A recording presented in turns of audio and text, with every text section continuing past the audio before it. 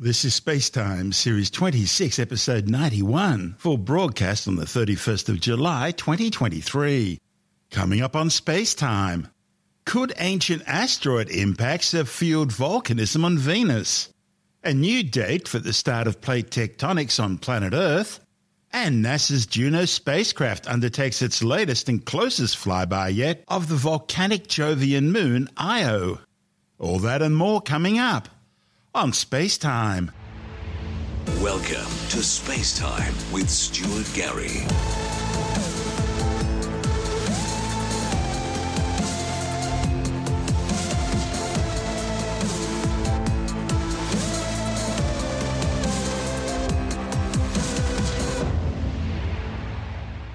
A new study claims the early impact history of Venus might explain how Earth's sister planet has maintained its youthful surface despite lacking plate tectonics. The findings, reported in the journal Nature Astronomy, compared the early collision histories of the two planets and concluded that Venus likely experienced higher speed, higher energy asteroid impacts. The authors say these would have created a superheated core that promoted extended volcanism and resurfaced the planet with floods of magma. The study's lead author, Simone Marchi from the Southwest Research Institute in Boulder, Colorado, says one of the mysteries of the inner solar system is that despite their similar size and bulk density, Earth and Venus are distinctly different planets, especially when it comes to the processes that move materials through each planet. And the whole thing's really funny because, let's face it, both planets were made at the same time, in the same part of the solar system, out of the same materials, and yet they've gone on to very different destinies. Earth's shifting plate tectonics continually reshapes its surface as chunks of the crust collide to form mountain ranges and in places promote volcanism, while other parts subduct under the continents, while new material breaks the surface at mid-ocean ridges. On the other hand, Venus has no evidence of any type of plate tectonic activity, but it has more volcanoes than any other planet in the solar system. In fact, there are over 80,000 Venusian volcanoes at last count. That's 60 times more than the Earth. And they've played a major role in renewing Venus's surface through floods of lava, which appear to be continuing right up to this day. Previous simulations have struggled to create scenarios which support this level of volcanism. However, new computer modelling suggests that long-lived volcanism driven by early energetic collisions on Venus does offer a compelling explanation for its young surface age. The massive volcanic activity is fueled by a superheated core, resulting in vigorous internal melting. While Venus and Earth may have formed in the same neighbourhood, slight differences in the two planets' distances from the Sun may have had a major effect, changing the impact velocities of asteroids and comets which hit the planets. Now, these differences arise because Venus is closer to the Sun and moves faster around it, thereby energising impact conditions. In addition, the tail of collisional growth is typically dominated by impactors originating well beyond Earth's orbit, and that requires higher orbital eccentricities to collide with Venus rather than the Earth. And that results in far more powerful impacts. It's a simple equation. Higher impact velocities melt more material, melting as much as 82% of Venus's mantle. And this, the authors say, produces a mixed mantle of molten materials redistributed globally and a superheated core. If impacts on Venus had significantly higher velocities than on Earth, a few large impacts could have drastically different outcomes, with important implications for the subsequent geophysical evolution. The multidisciplinary team involved in the research combined expertise in large-scale collision modelling and geodynamic processes to assess the consequences of these collisions for the long-term evolution of Venus. Venus's internal conditions aren't well known, and before considering the role of energetic impacts, geodynamical models required special conditions in order to achieve the sort of massive volcanism we see on Venus. But the authors found that once you input high-energy impact scenarios into the model, it easily comes up with the extensive and extended volcanism without needing to tweak the parameters. The new findings come in the wake of NASA's decision to undertake two new missions to Venus, Veritas and Da Vinci, and the European Space Agency isn't left out either. They're planning a new mission to Venus called Envision. We'll keep you informed. This is SpaceTime. Still to come, a new date for the start of plate tectonics on the Earth, and Juno undertakes its closest flyby yet of the volcanic Jovian moon Io. All that and more still to come on SpaceTime.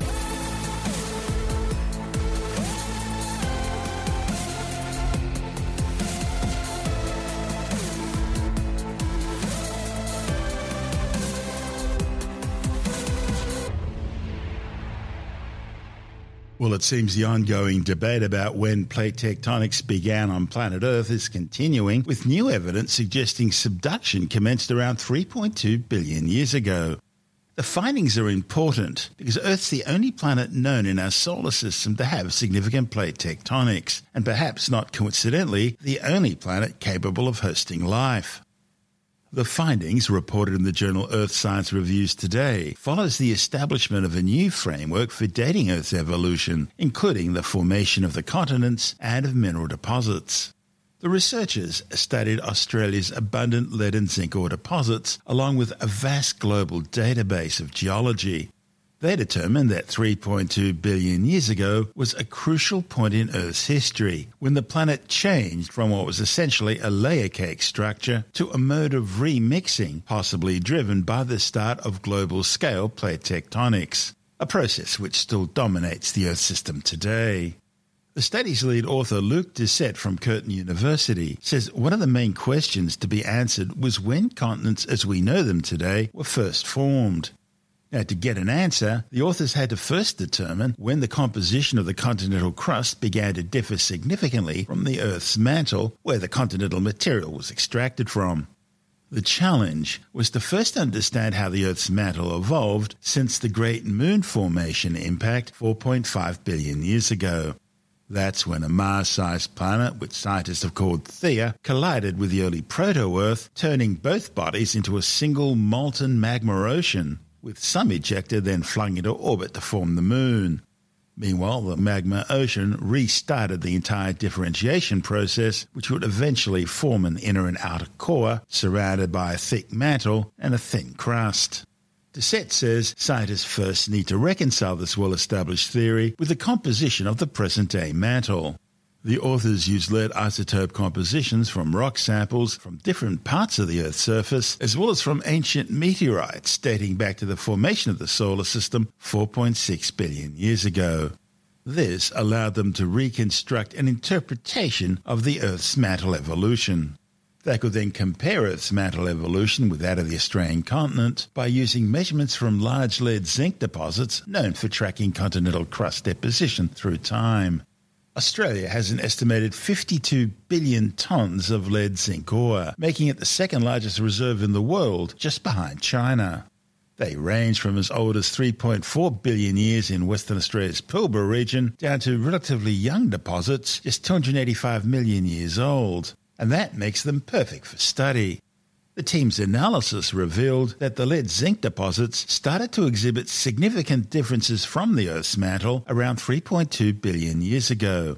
And Doucet says it's this period which is considered to be the point at which plate tectonics began to be the dominant driver of continental formation on the planet. This is a huge debate in the community, and if you look at the recent papers, so basically, as you said, some people think it starts just right away after Earth formed and the Moon is formed, and then there's a paper saying that it can start very, very late, like at the geological timescale, like 500 million years ago, so yeah, very recently. So there's a huge gap when we don't know where it starts. So basically, the idea is to try to find a way to quantify or find a proxy of when you think plate tectonic starts, which is a vast question, right? So in our case, what we thought is when you have plate tectonics, what we know is to have plate tectonics, you need to have like continental plates. So you need to form the continents, and then you need to continue to evolve and to become very different from the mantle when they have been extracted. So to form the continental crust, you have this, like the planet is formed, then you have the core, and then you have this layer of rocks we call the mantle.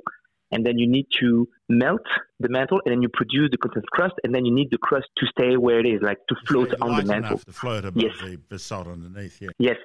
The thing is, we think that in the beginning, we have evidence that in the beginning of the Earth's history, you can produce the continental crust. So we have evidence like in the Jack Hills, zircons, where we know there is like continental crust material formed very early on. The question we don't know is if these rocks going back to the mantle already, so then you go back in where you started and then you just remixed and then you extract and remix. The thing we need to have the crust that been formed and then stay where it is. So to do that, we need to find some proxies, some evidence that the mantle and the crust become very different in terms of composition. And this is what we try to do in this paper. And how did you go about doing that? Basically, we are using lead isotopes. So lead contains different isotopes, so different type of lead. We have lead deposits that form throughout Earth's history. And we just measure the composition of this lead on these deposits because they reflect the composition of the crust. The problem we had is we need evolution of the mantle as well. So this is what we started to study, how we know the lead composition of the mantle. So to do that, we start from today. When you go on the ocean, you have the ocean crust, and the ocean crust is extracted from the mantle as well. And we know this isotopic composition. So then we make a model to see how the lead isotopic composition of the mantle evolved since the formation of the Earth.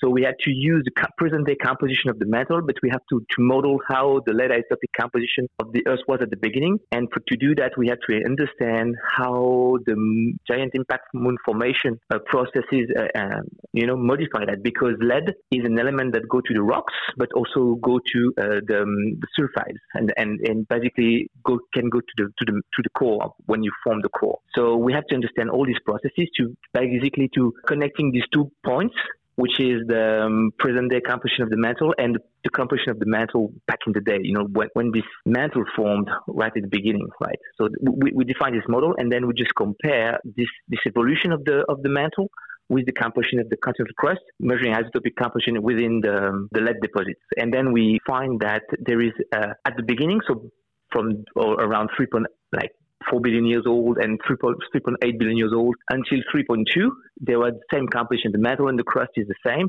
But after that, you see a difference.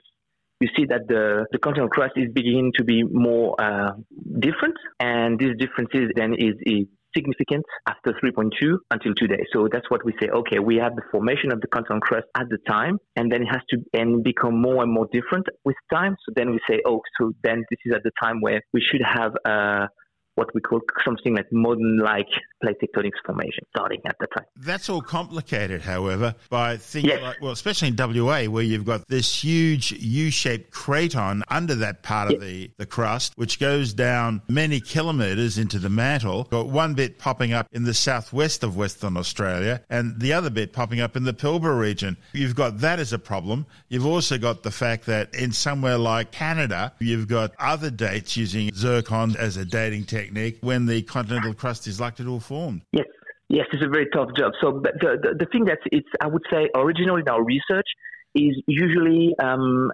we know very little on how the mantle evolved, right? And we have those continental crust relics, like in the Pilbara, in the Yilgarn, in Canada, in Russia, in the United States, Southern America, pretty much everywhere, right? But the thing is, when you look at these relics, you mostly have relics of the crust.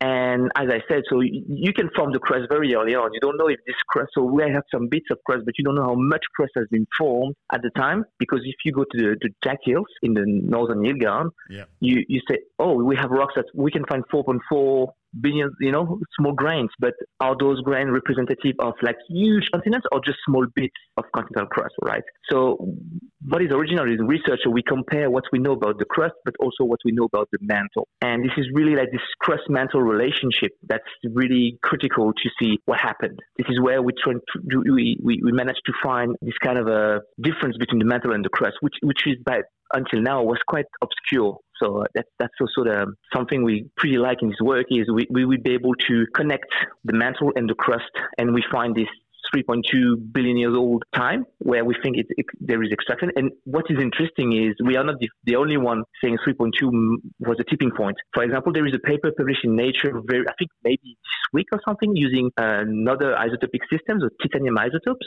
which is a bit novel novel tool people are using, and they are finding pretty much the same in the same time frame. So they say after 3.5-ish to 3.2, we have a major change in isotopic composition between the crust and the mantle. So this is quite interesting to see that this time period is becoming more and more important in our understanding how plate tectonics and continental crust formed. So there is a line of evidence saying that this time might be the tipping point. We've got planet Earth forming 4.6 billion years ago, and then about 4.5 billion years ago, Theia, a Mars-sized body, slammed into this proto-Earth, and all the differentiation that had taken place up until then, that was all wiped out. The whole thing became one huge molten magma ocean again. And then the differentiation process recommenced at 4.5 billion years. Heavy elements heading towards the center, lighter elements heading towards the surface. And then as it slowly cooled and solidified, we have lots of radioactive elements in there and lots of heat inside the planet. And that then starts this conveyor belt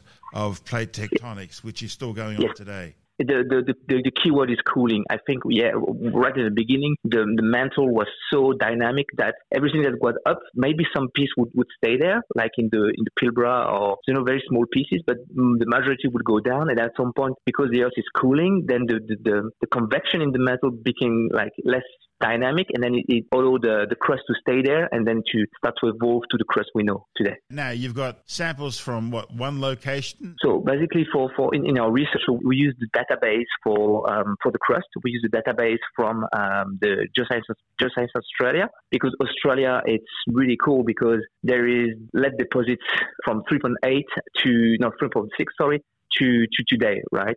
And Australia, the Geological Survey in Australia, the Commonwealth Geological Survey, but also all the states doing a very good job of, documenting all the mineral deposits and getting all the geochemical data. So we have like huge database, and we use all this wealth of data to constrain what's going on for the crust evolution. So that's what we did for the crust. And for the mantle, what we did, so we used an online databases where we have a huge amount of data for entire Earth history, for the mantle derived rock. So we have a comprehensive database of basically the entire Earth history, and for both the crust and the mantle record. So that's what we did. That's Luc Doucet from Curtin University.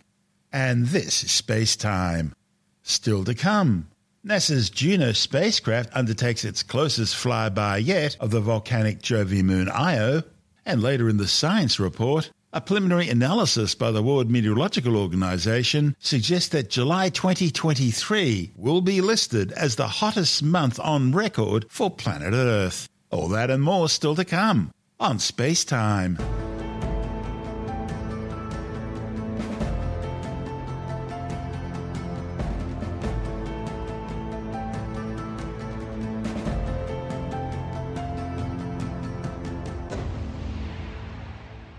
NASA's Juno spacecraft has just completed its latest flyby of the spectacular volcanic Jovian moon Io.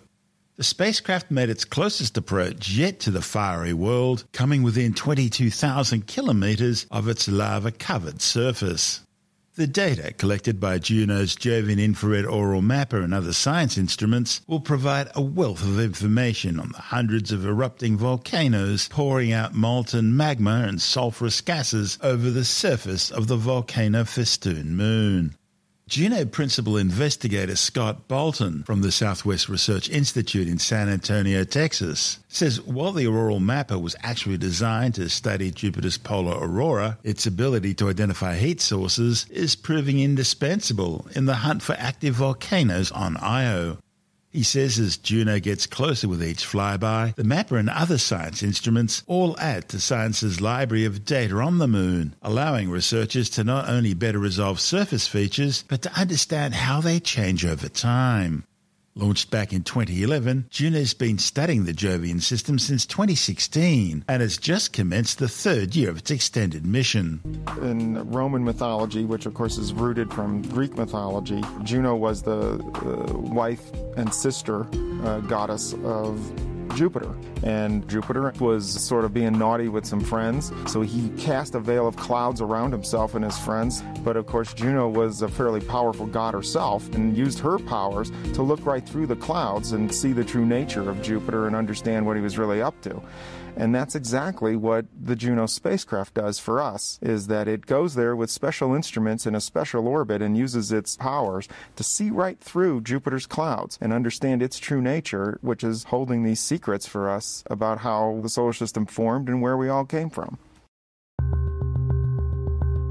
Juno spins like a propeller, where the propeller's kind of facing the sun because they're all solar powered. If you spin something, it stays spinning. It's like a gyroscope. We can use a spinning spacecraft to let each instrument get its turn to see Jupiter. We get to go very close to the planet, inside the radiation belts instead of outside the radiation belt. We're in a polar orbit, so by small adjustments of the timing, we can map the entire planet. We can get repeated stripes at different longitudes as Jupiter spins underneath us. It does mean that Juno sees the polar regions to a greater extent than with other spacecraft, but I think the most important thing is that it gets in very close to the planet as part of that ellipse, brings it in a few thousand miles above those cloud tops, very close, near the equator. We go over the poles of Jupiter. That means we can study the magnetosphere in a different way. A magnetosphere is the sphere of influence of a magnetic field. So a planet that has a magnetic field has a magnetosphere when its sphere of influence extends beyond the planet out into space and affects the region around it. The magnetosphere of Jupiter is vast. So if you think of Jupiter being 10 times the size of the Earth, and the magnetosphere is 100 times the size of Jupiter.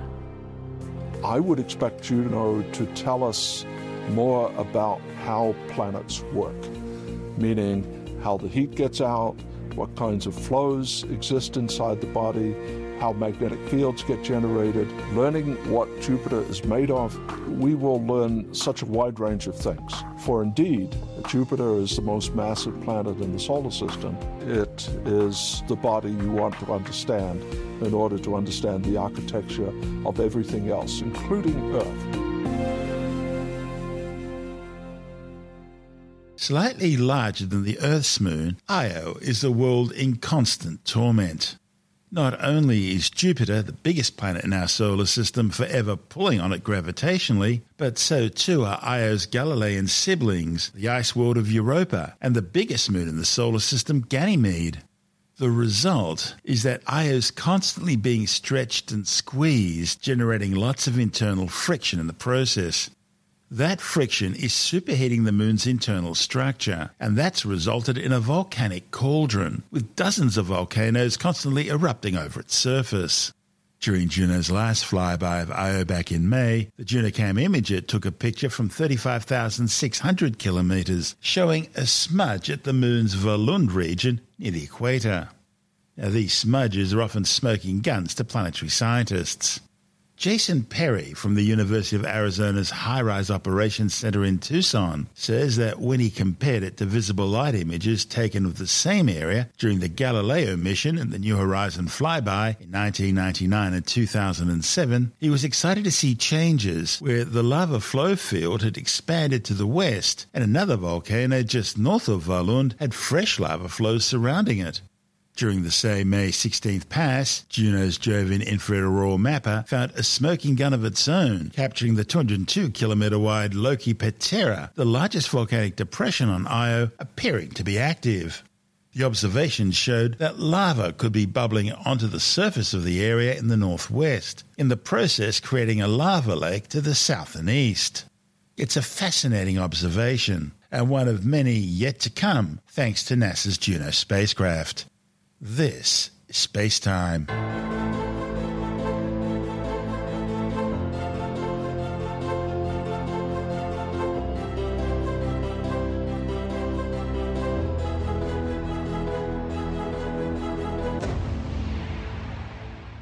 And time now to take a brief look at some of the other stories making news in science this week with a science report. A preliminary analysis suggests that July 2023 will be listed as the hottest month on record for the planet, largely because of global warming. The World Meteorological Organization, the European Union-funded Copernicus Climate Change Service, and Leipzig University have combined temperature data for July, finding that it will be the hottest July on record by a wide margin. July 2023 will be 0.2 degrees Celsius warmer than the previous warmest July, which was back in 2019, and it follows on from the planet's hottest June on record. And the addition of an El Niño event, which began back in May, will further boost global temperatures. As a result of this climate pattern's combination with climate change, makes it highly likely that more months this year will also set new temperature records. But the authors say that July 2023 won't just be the hottest month since records began, but it's also likely to be the hottest month in 120,000 years. They base that claim on evidence of past temperatures found in ancient sediments and layers of ice, as well as in other paleoclimate records. The World Meteorological Organization says these temperatures are related to heat waves in large parts of North America, Asia and Europe, which, along with wildfires in countries including Canada and Greece, have had major impacts on people's health, the environment and national economies. On July the 6th, the daily average global surface temperature on planet Earth surpassed the record set in August 2016, making it the hottest day on record, with July the 5th and July the 7th only just behind. Meanwhile, there are now growing fears that the Gulf Stream could collapse by 2050 because of climate change. A report in the journal Nature Communications claims that contrary to recent IPCC assessments, Danish researchers say the Atlantic Meridional Overturning Circulation, that's the large system of ocean currents that carries warm water from the tropics to the North Atlantic, could collapse any time after 2025 under current rates of greenhouse gas emissions. The team have analysed sea surface temperatures in the North Atlantic between 1870 and 2020 in order to get a proxy for the Gulf Stream, finding early warning signals of a big change in the system, which might suggest it could shut down as early as 2025 and certainly no later than 2095. They say that the last time this kind of abrupt climate change happened, it led to average Northern Hemisphere temperatures fluctuating by 10 to 15 degrees Celsius over a decade. A reanalysis of Australian clinical trial data has shown that healthy people over the age of 70 shouldn't take a daily low-dose aspirin, as it could significantly increase the risk of brain bleeds, with no reduction in the risk of a stroke. The findings, reported in the Journal of the American Medical Association, are a reanalysis of the Australian-led ASPRI study and extends the trial's findings by focusing on stroke and bleeding events. The authors say the study supports recent recommendations that low-dose aspirin should not be prescribed for primary prevention in healthy older adults. Reports of glasses of beer falling, skidding, sliding, or being pushed off a table or bar by some invisible unknown force, in other words a ghost, are pretty common in the paranormal world, and the events described are certainly real. However, while a paranormal explanation may be thrilling, Tim Mendham from Australian Skeptics points out the world of science offers a far more rational explanation. Right. Now, you may be surprised to know that at Skeptics Central, we get sent videos of ghosts and strange paranormal phenomena all the time, like every day. And often they happen in pubs, which is interesting, because they have spirits there, of course. Pubs also have CCTV within the pub for good reasons. And you'll see these little videos of people sitting in the pub drinking, and then off on a sideboard somewhere around the bar, suddenly this glass will seem to move and fall off the side and smash, etc. People instantly say, because ghosts, poltergeists, are moving the glasses around. And it's interesting and it's fun, and you wonder what the CCTV is doing looking at the wrong part of the pub. But never mind, there are explanations for it. It does happen, but there are explanations for it which are quite sort of mundane. And one is basically the glasses capturing air under the bottom. Now, if you look at most glasses, they will have on the bottom, on the base of the glass, there's a rim and there's a little sort of indentation underneath. And if you put the glass down, often not a full glass, it doesn't have to be a full glass, it's a bit harder to move, but an empty glass or almost empty glass, you put it down on the surface of the bar, and you're presuming you're not having a mat or something on the bar, but it's a straight sort of polished surface, and the air gets captured. A really smooth bar top, doesn't it? it? Really smooth It doesn't bar top work can on be those wet. wooden ones. No, not the ones you slide down to the person at the end of the bar. Yeah. Yeah, it has to be smooth. It has to be very smooth. If there's sunlight on the glass, it will actually make the air that's underneath, that's trapped underneath the glass, expand, right? If the surface of the bar is warm, what happens is that the air expands and therefore creates a little bubble underneath the glass, which is easier to move, to slide of its own accord, right? And if there's an uneven surface, or if there's a push, or if who knows what, it might just move a bit. And if it happens to be beside the edge of the bar, it'll possibly fall off. It's not going to move a huge amount. It's not going to move from one end of the bar to the other, but they do move. And if you capture it on CCTV, it looks really cool and like a ghost. It looks impressive. It's quite fun. It must have been a ghost. It must have been a ghost, yeah, because I can't explain it. It's the old story. I can't explain it, therefore it must be a ghost, which means I just explained it. There's a similar phenomenon called the Leidenfrost effect. When there's a heat underneath your sweat, you form a liquid, say, under your foot when firewalking, if you ever try that. Have you tried that? No, I have tried it. Yes, I know you have. And it hurt. But there's a layer. You don't stop. The idea is to keep going. You cannot stop, and you have to make sure that the coals are actually sort of settled down to just glowing. But it forms a liquid. This is a suggestion that it forms a liquid under your feet, which is sweat or vapor or whatever, and then that will act as a little barrier for a short time, right? Don't stand on the coals. It's not going to work. But if you move very quickly across the coal surface, and don't try this at home, that it might give you sort of very, very, very short-term protection against being burnt. No guarantees. It doesn't always work. And it's a similar thing, therefore. It's a layer of air or liquid that is sort of acting as a buffer against gravity or against friction. It acts as a buffer against friction, and therefore the things can move a bit, right, off their own accord. And therefore, in a video, it looks good, but don't take it as evidence of being haunted. That's Tim Mendham from Australian Skeptics.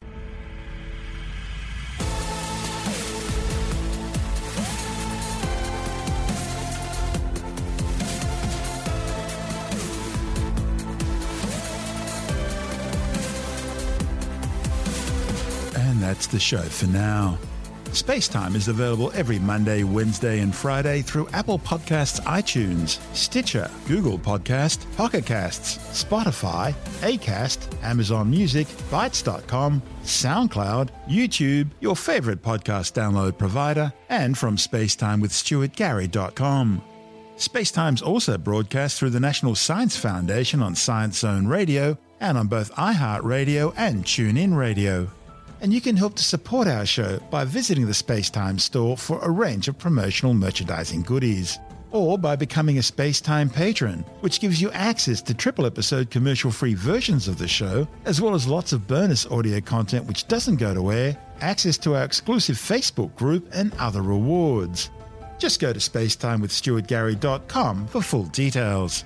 And if you want more SpaceTime, please check out our blog, where you'll find all the stuff we couldn't fit in the show, as well as heaps of images, news stories, loads of videos, and things on the web I find interesting or amusing. Just go to spacetimewithstuartgary.tumblr.com. That's all one word, and that's Tumblr without the E. You can also follow us through @StuartGary on Twitter, @SpaceTimeWithStuartGary on Instagram, through our SpaceTime YouTube channel, and on Facebook, just go to facebook.com/SpaceTime with Stuart Gary. And SpaceTime is brought to you in collaboration with Australian Sky and Telescope magazine, your window on the universe. You've been listening to SpaceTime with Stuart Gary. This has been another quality podcast production from Bytes.com.